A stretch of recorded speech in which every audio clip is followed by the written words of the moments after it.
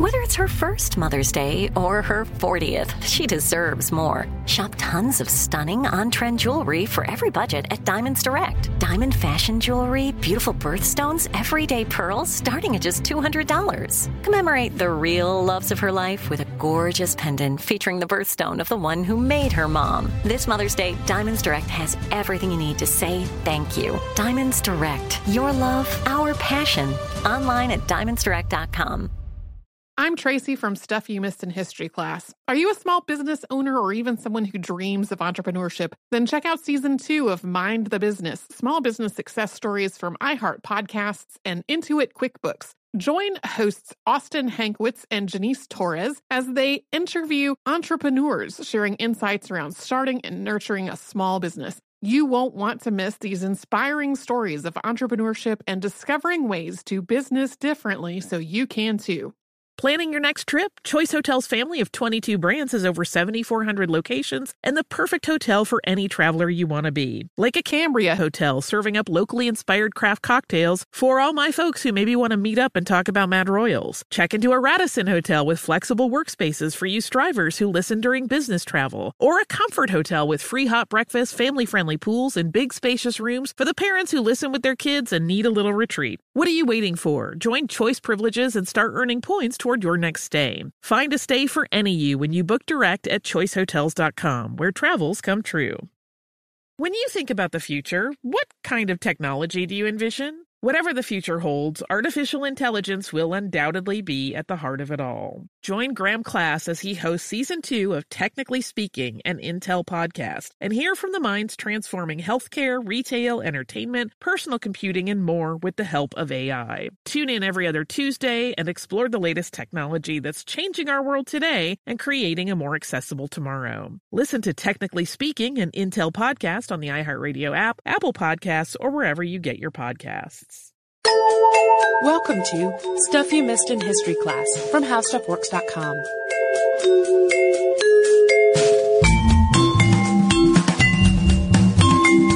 Hello and welcome to the podcast. I'm Tracy V. Wilson. And I'm Holly Fry. Coal mining is practically synonymous with West Virginia. There are lots of other industries in West Virginia, lots of people in West Virginia who have nothing to do with the coal mining industry. But of the 25 U.S. states that produce coal, West Virginia's production is the second largest behind Wyoming. Coal production and all of the accidents and the labor disputes that have come along with coal production have all just played a really central role in West Virginia's history. And today's story played a huge part not only in West Virginia's history, but also in the greater context of labor rights in the rest of the United States. In 1921, coal miners who were completely fed up with unfair labor practices and exploitation and attempts to prevent them from unionizing took up arms against their employers, and the resulting Battle of Blair Mountain went on for 5 days and has been called the biggest armed uprising on U.S. soil since the Civil War. In the late 19th and early 20th century, the coal industry in America was built on company towns and exploitive labor practices. And this wasn't just the practice of one mine or one mining company. Mines with different owners operating in different states all basically followed the same system with similar labor practices. And if you are not familiar with the company town phenomenon, to start off, they did not pay in actual money. They paid company scrip. And company scrip was accepted only at the company store, which was also run by the coal company. So since miners weren't being paid real money that was legal tender anywhere else, they had no option to shop anywhere other than the company store, which was owned by their bosses. And it is probably no surprise that goods at these company stores were expensive thanks to a hefty markup. So if the mine gave its workers a raise, it also raised prices at the store, so the increase in wages didn't cut into the mine's profits. In addition to the company store was company housing provided by the mines, which deducted the rent from the workers' pay, and often this housing was little better than a shack. And miners also frequently had to lease the equipment that they needed just to do their jobs, and they leased that equipment, of course, from the coal company. Instead of being paid an hourly rate or some kind of salary, miners were paid by the pound of coal that they mined. And to further game the system, coal companies used all kinds of tricks to alter the apparent weight of the coal that the miners were bringing up. So, for example, a cart that was supposed to hold 2,000 pounds of coal might really hold 2,500 pounds of coal, meaning that the miners were mining 500 extra pounds of coal that they weren't being paid for. And miners also had their pay docked for anything that was in their cart but was not coal. So if there were pieces of rocks in the mix, that was also docked from their pay. And the person who made that judgment was someone hired by the coal company who was trained to err in the coal company's favor. It was not uncommon for the bosses to deliberately overestimate how much rock was in the coal, and this is a practice that was known as cribbing. All of this really meant that often coal miners were not even breaking even. They were effectively losing money by having a job working in a coal company or working in a coal mine. And on top of that, coal mining is dangerous work. It was particularly dangerous in West Virginia at this point because the mines in West Virginia weren't regulated as well, or no mine was really being regulated extremely well, but the mines in West Virginia had less regulation than in other parts of the United States. Between 1890 and 1912, more miners died on the job in West Virginia than in any other state. With similarly exploitive and dangerous conditions all over the country, miners tried to unionize so that they could collectively negotiate for actual pay with money instead of scrip and safer working conditions. Immediately, mines had employees sign what was known as yellow dog contracts, and these were contracts that basically said they would not join a union. In spite of all this opposition, the United Mine Workers of America got its start in Ohio in 1890. The UMW organized miners in several states over the next decade, and its first recognition in West Virginia was in 1902. As is often the case, the process of unionizing workers and becoming recognized as a bargaining organization was a long, contentious, and sometimes violent process. This was true all over and in many industries, not just in West Virginia or in coal mining. Coal companies would evict striking workers from company-owned housing, so this caused tent cities to spring up around mining towns. And the companies would also hire detective agencies to investigate and harass any miners who were talking about unionizing. One of the agencies that frequently worked on behalf of the mining industry was called the Baldwin-Felts Agency, which employed all kinds of spy work and intimidation techniques on behalf of the mine operators. Yeah, the word detective agency in this context is kind of generous. A lot of this work was not detective work. It was threatening, bullying, harassment, sometimes murdering work. So over the years, as miners tried to organize, mine operators and miners alike took up arms against one another. And sometimes on the miner sides, these weapons were actually provided to them by the union. Unionizers and mining companies were at odds with one another in West Virginia all the way through the 1900s and the 19-teens. At one point in 1912, Governor William E. Glassick declared martial law and dispatched the militia in response to labor disputes and strikes that had turned violent. It was during that particular period that Mary Harris Jones, also known as Mother Jones, started advocating for labor rights in West Virginia. Through the mid to late 19-teens, relations between the miners and the coal companies were a little bit calmer thanks to a changeover in UMWA leadership and the United States' entry into World War I. Because of the war, there was a huge demand for coal, which meant that there was more work and there was also better pay. But even though there wasn't quite so much outright conflict between the unions and the coal companies at that particular point, the unions really hadn't been able to make much headway in southern and southwestern West Virginia. The mining companies there were taking great pains to make sure unions could not get a foothold, and in Logan County in particular, mine operators were working directly with Sheriff Don Chafin to keep union organizers out of the area. So by 1919, West Virginia's Logan and Mingo counties were the largest coal-producing region that had no union. Before we talk a little bit more about specifically what was going on in southern West Virginia, let's take a brief moment for a word from a sponsor. I'm Tracy V. Wilson from Stuff You Missed in History class. Did you know small businesses make up 99.9% of all businesses in the United States? The world is powered by entrepreneurs, and if you're a small business owner or even someone dreaming of starting your own business, then you'll want to check out Season 2 of Mind the Business, Small Business Success Stories from Ruby Studio, from iHeartMedia, and Intuit QuickBooks. In every episode, hosts Austin Hankwitz and Janice Torres talk to entrepreneurs about how they've grown from the lessons of launching and nurturing a small business and how they have found success being their own boss. From the excitement of first starting out to finding the right tools and resources to process invoices and payments like QuickBooks Money, you won't want to miss these inspiring stories of entrepreneurship and discovering ways to business differently so you can too. And if you're a small business owner or even someone dreaming of starting your own business, then you'll want to check out Season 2 of Mind the Business, Small Business Success Stories from Ruby Studio, from iHeartMedia, and Intuit QuickBooks.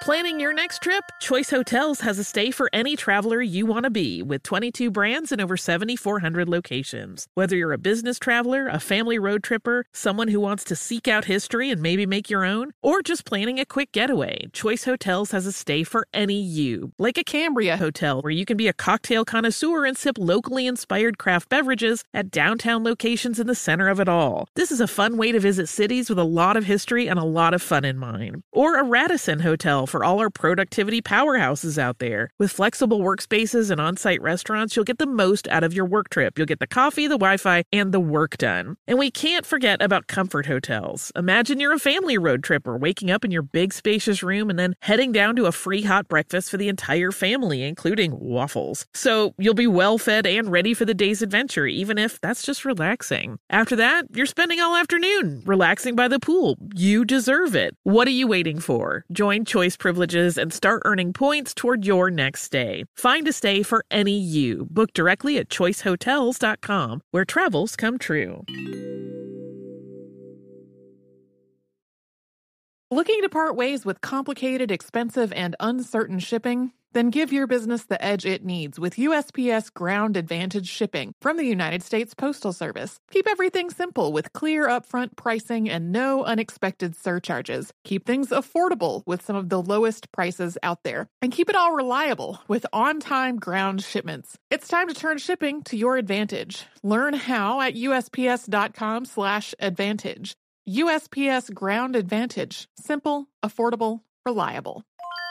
When you think about the future, what kind of technology do you envision? Whatever the future holds, artificial intelligence will undoubtedly be at the heart of it all. Join Graham Class as he hosts Season 2 of Technically Speaking, an Intel podcast from Ruby Studio in partnership with Intel. Explore the future of technology that's rapidly evolving our world today with the help of AI. There is still so much work and research needed to fully understand the power and potential of AI, and Intel is at the forefront of implementing AI in revolutionary technology that's changing the world we live in for the better. In each episode, Graham interviews the minds transforming medicine and healthcare, retail, entertainment, personal computing, and more, while pioneering new uses for AI in these spaces. Tune in every other Tuesday and explore the latest technology that's changing our world today and creating a more accessible tomorrow. Listen to Technically Speaking, an Intel podcast on the iHeartRadio app, Apple Podcasts, or wherever you get your podcasts. A few things happened to turn this situation into a real powder keg in southern West Virginia. Word reached the capital of Charleston, West Virginia, that Sheriff Chafin and his deputies were harassing and beating up labor organizers. This led to an armed protest march, and the governor, who at that point was John J. Cornwell, promised that he would investigate. But the commission that was appointed to do the investigation wound up finding in favor of the mine companies. A few months later, union mine workers got a raise granted by the U.S. Coal Commission. This didn't affect southern West Virginia's non-union workers, who organized a strike in response. The UMW saw this as an opportunity to get southern mine workers to join the union. This wasn't 100% because they wanted to combat the unfair labor practices that were going on in southern West Virginia, although that was a factor. A big part of it was also that having so many mines operating with non-union labor and having those mines be particularly productive had the potential to really undermine the union and the union's work elsewhere in the state. In response to the UMW activities, the coal company operators called in detectives again, detectives with the air quotes, from the Baldwin Felts Detective Agency to try to break the union. They also fired everyone who joined the union, and they evicted them from their company housing.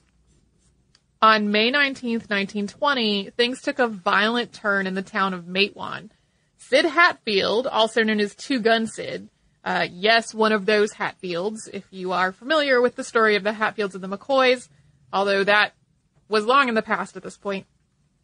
Sid Hatfield was the police chief of Matewan, and he encouraged residents to arm themselves in response to all this trouble that was going on, and they did.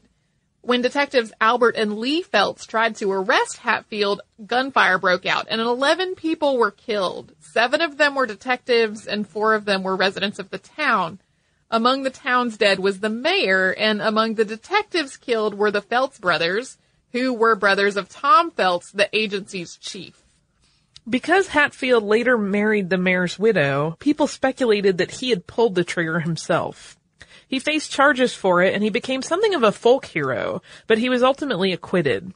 This was really kind of a tipping point, and following the Matewan massacre, union membership grew really quickly, with 90% of Mingo County's miners being part of the UMW by July of that year. With such an upswelling of support, the UMW called for a strike to demand better pay and better working conditions. The mine operators, on the other hand, brought in strike breakers and armed guards, and they carried on with business as usual mining coal. And in Mingo County, people were jailed without bail for everything from carrying union literature to carrying a gun. When the Mingo County jail was full, they started sending inmates to jails in neighboring counties. At this point, the unions and the mines were effectively at war with each other. Gunfire was exchanged on a regular basis. The pro-union forces would attack non-union mines and miners who weren't in the union. They also destroyed railroad tracks that were allowing the mines to get their coal out to the buyers who needed to receive it. Detectives, guards, deputies, and others on the anti-union side attacked the tent colonies where fired workers had been living. And they also investigated, threatened, and harassed the striking workers. And this conflict went on for more than a year. On August 1st, 1921, Sid Hatfield and another man named Ed Chambers were going to stand trial on charges of conspiracy stemming to their unionizing work. And this conspiracy trial was going to take place in McDowell County, where there was really strong anti-union sentiment. While the 2 men were on their way into the courthouse for their trial, detectives from the Baldwin Felts Agency shot and killed them both. Naturally, there was outrage. A week later, a crowd of hundreds marched on the Capitol in Charleston in protest. And they presented a list of demands for better conditions to the governor who denied all of them 10 days later. The miners started planning a second march. They were going to gather in a town outside of Charleston, and from there they were going to march to Mingo County to free all of the union organizers and others who were being jailed there. And basically they were going to try to force the companies that were running the mines to back down. But to do this, they were going to have to go through Logan County, and this was a stronghold of the mining companies and of Sheriff Chafin, who had a long history of using strong-arm tactics against unions. Sheriff Chafin also had the financial backing of the Logan County Coal Operators Association, so they funded his efforts to basically raise a small army to fend off these miners. As all this was going on, Frank Keeney and Bill Blizzard of the UMW tried to rally more support among all the union members. They were trying to get as much backing as possible for their effort. On the other hand, Mother Jones was pretty sure this was not going to go in the miners' favor, and she was trying to dissuade them from taking further action at this point. The march to Mingo County started on August 24th, with the miners, who had armed themselves with all manner of weapons, wearing red bandanas so they could easily identify one another. A lot of these men were veterans of World War I. They were trained in combat, and they had among them men with experience in strategy and tactics. They developed codes so that they could communicate with each other. They cut telephone and telegraph lines so that the mine operators would not be able to get information. And they generally mounted a pretty organized resistance. Women played a part in all of this as well. They donned nurses' caps with the UMW insignia and prepared for the inevitable injuries that they knew were going to need attention because they knew there was a lot of danger and people were going to get hurt. In addition to using the money that the Mine Operators Association had given him to build up his force, Sheriff Chafin also rallied the strikebreakers to fight on the anti-union side of the battle. That kind of fleshed out the ranks of detectives, mine guards, and state police who were all set to defend the mine operators. The mine workers vastly outnumbered Chafin's force, but Chafin's people had far better weapons, including machine guns and an artillery piece. The governor, who could see that things were really escalating, asked Washington, D.C. for help. And at first, the federal response was to send in Brigadier General Harry Bandholtz to try to keep the peace. The miners, knowing that the federal government had been called in, actually thought that this federal support was going to be on their side.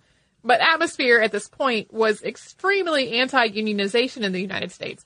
A lot of states had anti-union laws on the books, and a lot of business leaders were certain that unions would just put a damper on post-war growth. Wanting to end things without further bloodshed, Bandholtz quite candidly told UMW leaders Frank Keeney and Fred Mooney that if they could just get the miners to go home, it would all be over. The two of them did try to get the miners to go home, and some of the miners did start on their way back. But before long, one of the state police captains who was on the side of the mine operators started a fight with some armed miners, and at least one person was killed in the resulting fray. Many of the miners who had agreed to go home turned around and went back to the march, really ready for a fight on August 29th. Keeney and Mooney fled at this point. Both of them were facing murder charges due to earlier events, and they knew that they'd have no sympathy now that they'd failed to keep the peace. Bill Blizzard took their place as the top UMW leader. The miners' forces met up with Chafin's hastily built army on Blair Mountain, and the mountain basically lay in the miners' path to Mingo County. They had really no choice other than they could go over it or they could go around it. While the miners had much better numbers, in addition to their better firepower, Chafin's men also had the high ground. I'm Tracy V. Wilson from Stuff You Missed in History Class. Did you know small businesses make up 99.9% of all businesses in the United States? The world is powered by entrepreneurs, and if you're a small business owner or even someone dreaming of starting your own business, then you'll want to check out Season 2 of Mind the Business, Small Business Success Stories from Ruby Studio, from iHeartMedia, and Intuit QuickBooks. And every episode, hosts Austin Hankwitz and Janice Torres talk to entrepreneurs about how they've grown from the lessons of launching and nurturing a small business and how they have found success being their own boss. From the excitement of first starting out to finding the right tools and resources to process invoices and payments like QuickBooks Money, you won't want to miss these inspiring stories of entrepreneurship and discovering ways to business differently so you can too. And if you're a small business owner or even someone dreaming of starting your own business, then you'll want to check out Season 2 of Mind the Business, Small Business Success Stories from Ruby Studio, from iHeartMedia, and Intuit QuickBooks. Planning your next trip? Choice Hotels has a stay for any traveler you want to be, with 22 brands and over 7,400 locations. Whether you're a business traveler, a family road tripper, someone who wants to seek out history and maybe make your own, or just planning a quick getaway, Choice Hotels has a stay for any you. Like a Cambria Hotel, where you can be a cocktail connoisseur and sip locally inspired craft beverages at downtown locations in the center of it all. This is a fun way to visit cities with a lot of history and a lot of fun in mind. Or a Radisson Hotel for all our productivity powerhouses out there. With flexible workspaces and on-site restaurants, you'll get the most out of your work trip. You'll get the coffee, the Wi-Fi, and the work done. And we can't forget about Comfort Hotels. Imagine you're a family road tripper, waking up in your big spacious room and then heading down to a free hot breakfast for the entire family, including waffles. So you'll be well fed and ready for the day's adventure, even if that's just relaxing. After that, you're spending all afternoon relaxing by the pool. You deserve it. What are you waiting for? Join Choice Privileges and start earning points toward your next stay. Find a stay for any you. Book directly at choicehotels.com, where travels come true.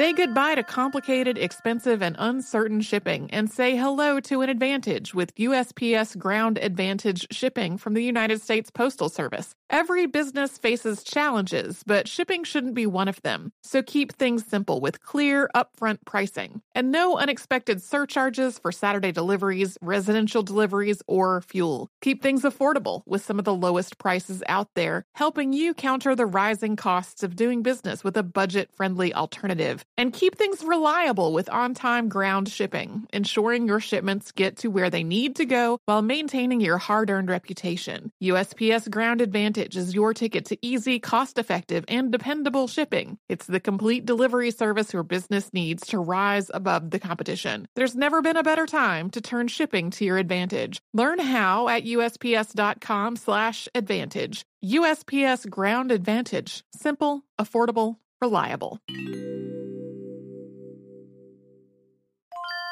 When you think about the future, what kind of technology do you envision? Whatever the future holds, artificial intelligence will undoubtedly be at the heart of it all. Join Graham Class as he hosts Season 2 of Technically Speaking, an Intel podcast from Ruby Studio in partnership with Intel. Explore the future of technology that's rapidly evolving our world today with the help of AI. There is still so much work and research needed to fully understand the power and potential of AI, and Intel is at the forefront of implementing AI in revolutionary technology that's changing the world we live in for the better. In each episode, Graham interviews the minds transforming medicine and healthcare, retail, entertainment, personal computing, and more, while pioneering new uses for AI in these spaces. Tune in every other Tuesday and explore the latest technology that's changing our world today and creating a more accessible tomorrow. Listen to Technically Speaking, an Intel podcast on the iHeartRadio app, Apple Podcasts, or wherever you get your podcasts.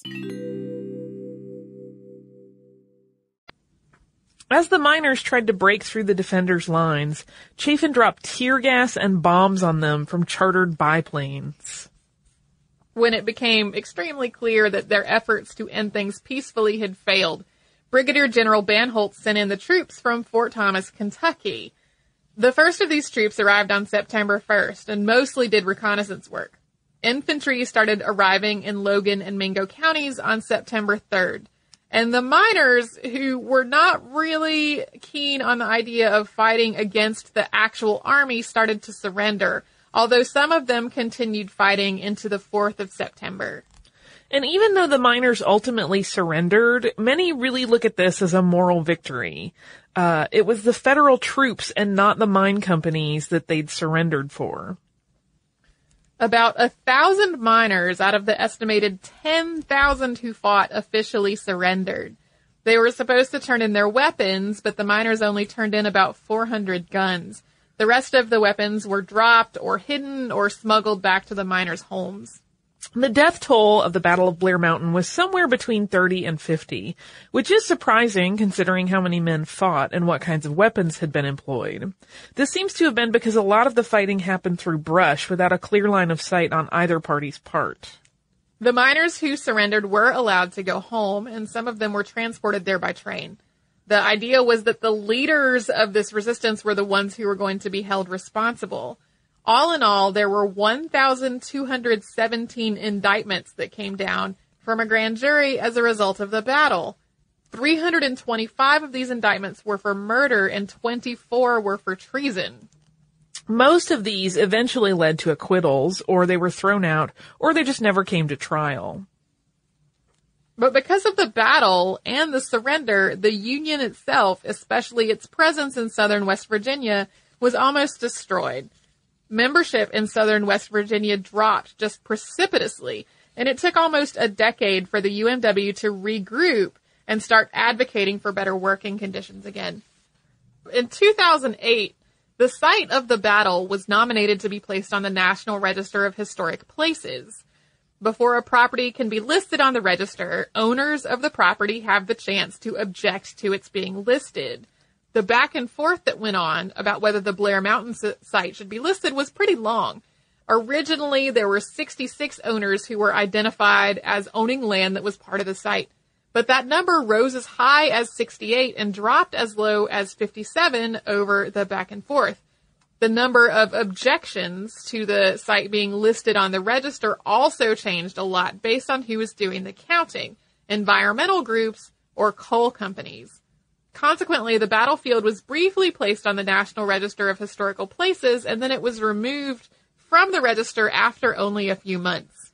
Several conservation groups, including the Sierra Club, sued the U.S. Department of the Interior over the battlefield's delisting. The U.S. District Court for the District of Columbia upheld the decision in 2012, so the battlefield is not currently on the register. Yeah, environmental groups were really hoping that having it listed on the Register of Historic Places, while that would not give it complete protection from an environmental standpoint, it would offer some protection.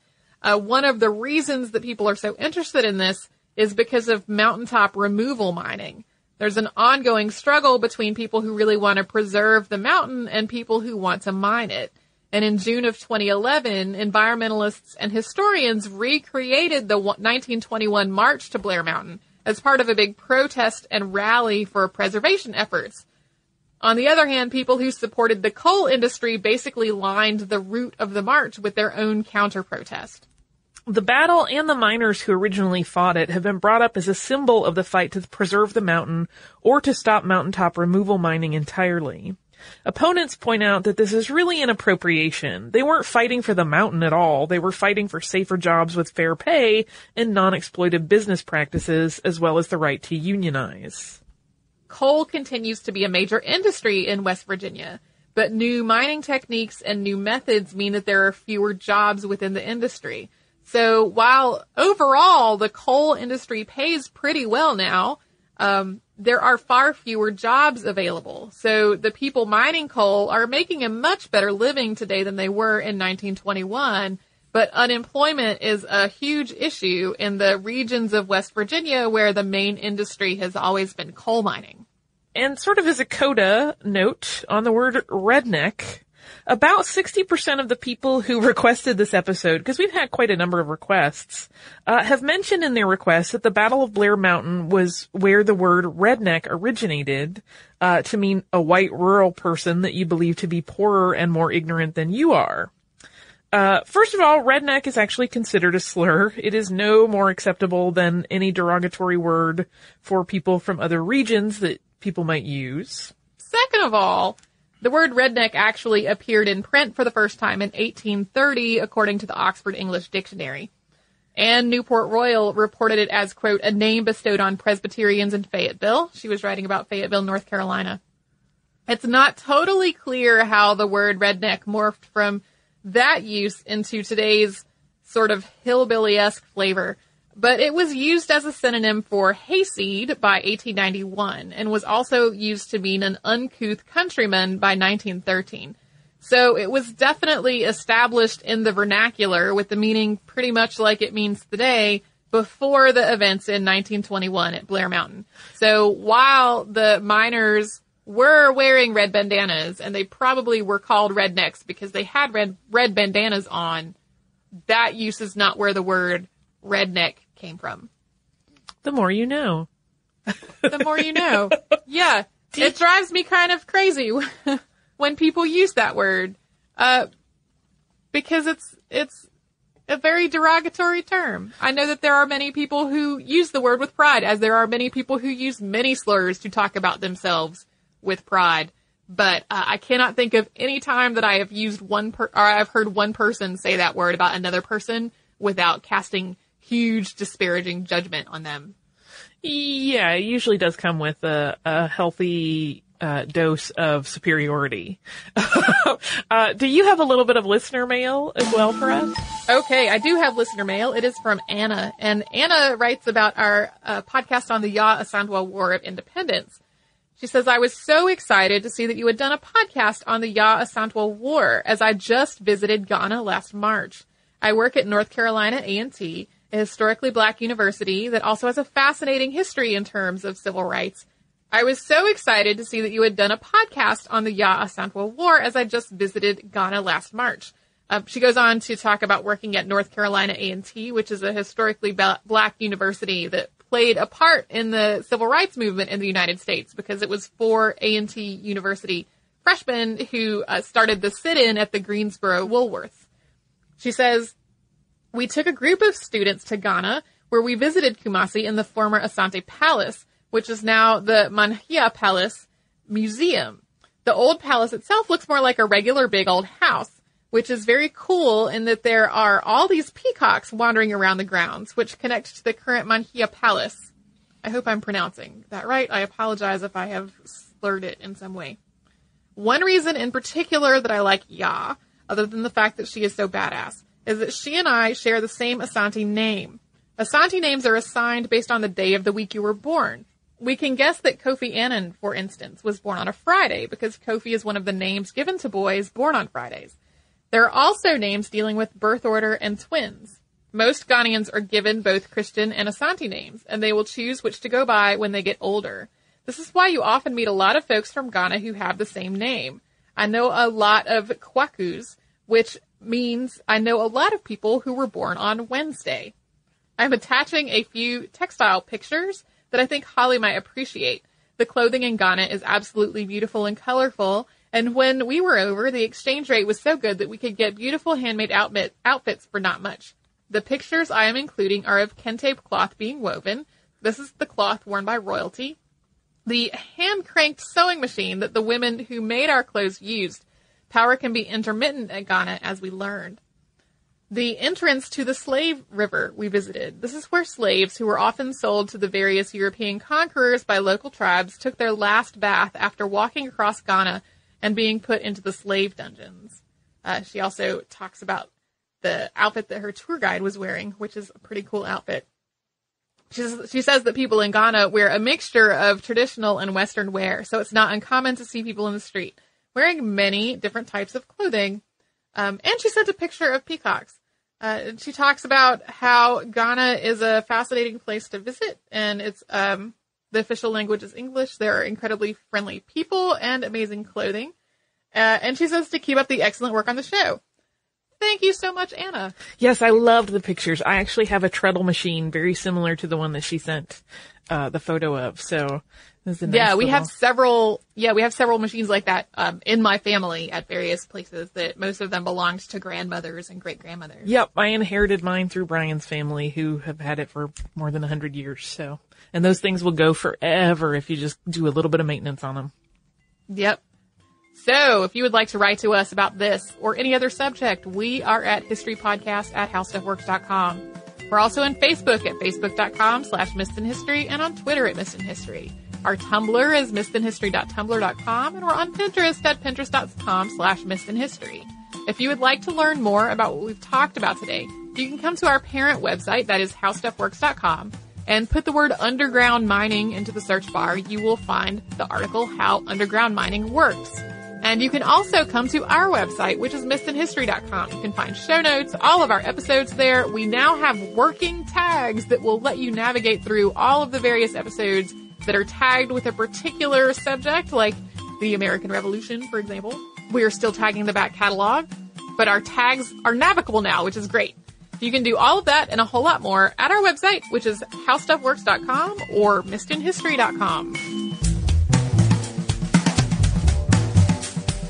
For more on this and thousands of other topics, visit howstuffworks.com.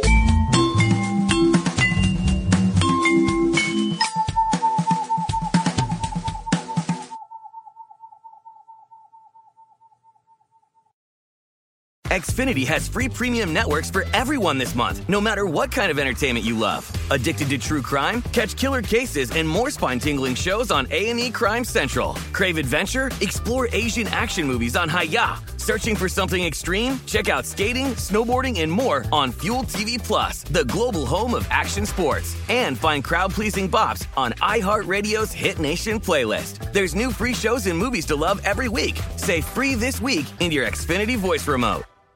This is Malcolm Gladwell from Revisionist History. eBay Motors is here for the ride. With some elbow grease, fresh installs, and a whole lot of love, you transformed 100,000 miles and a body full of rust into a drive that's all your own. Brake kits, LED headlights, whatever you need, eBay Motors has it. And with eBay Guaranteed Fit, it's guaranteed to fit your ride the first time, every time, or your money back. Plus, at these prices, you're burning rubber, not cash. Keep your ride or die alive at ebaymotors.com. Eligible items only. Exclusions apply. This is Raquel Willis from Queer Chronicles. Right now, there are close to 500 anti-LGBTQ+ bills in state legislatures across the country. Lambda Legal is leading the charge against these hateful bills that target mostly trans and non-binary people. You can fight discrimination and help write the next chapter of Lambda Legal history. To learn more about their open cases and to donate, visit lambdalegal.org. That's lambdalegal.org.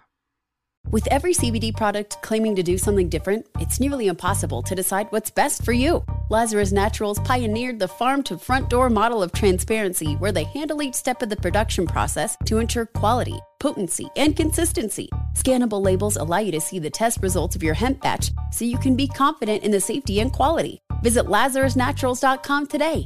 Lazarus Naturals, committed to improving your life as well as the world around you. Not available in Idaho, Iowa, or South Dakota.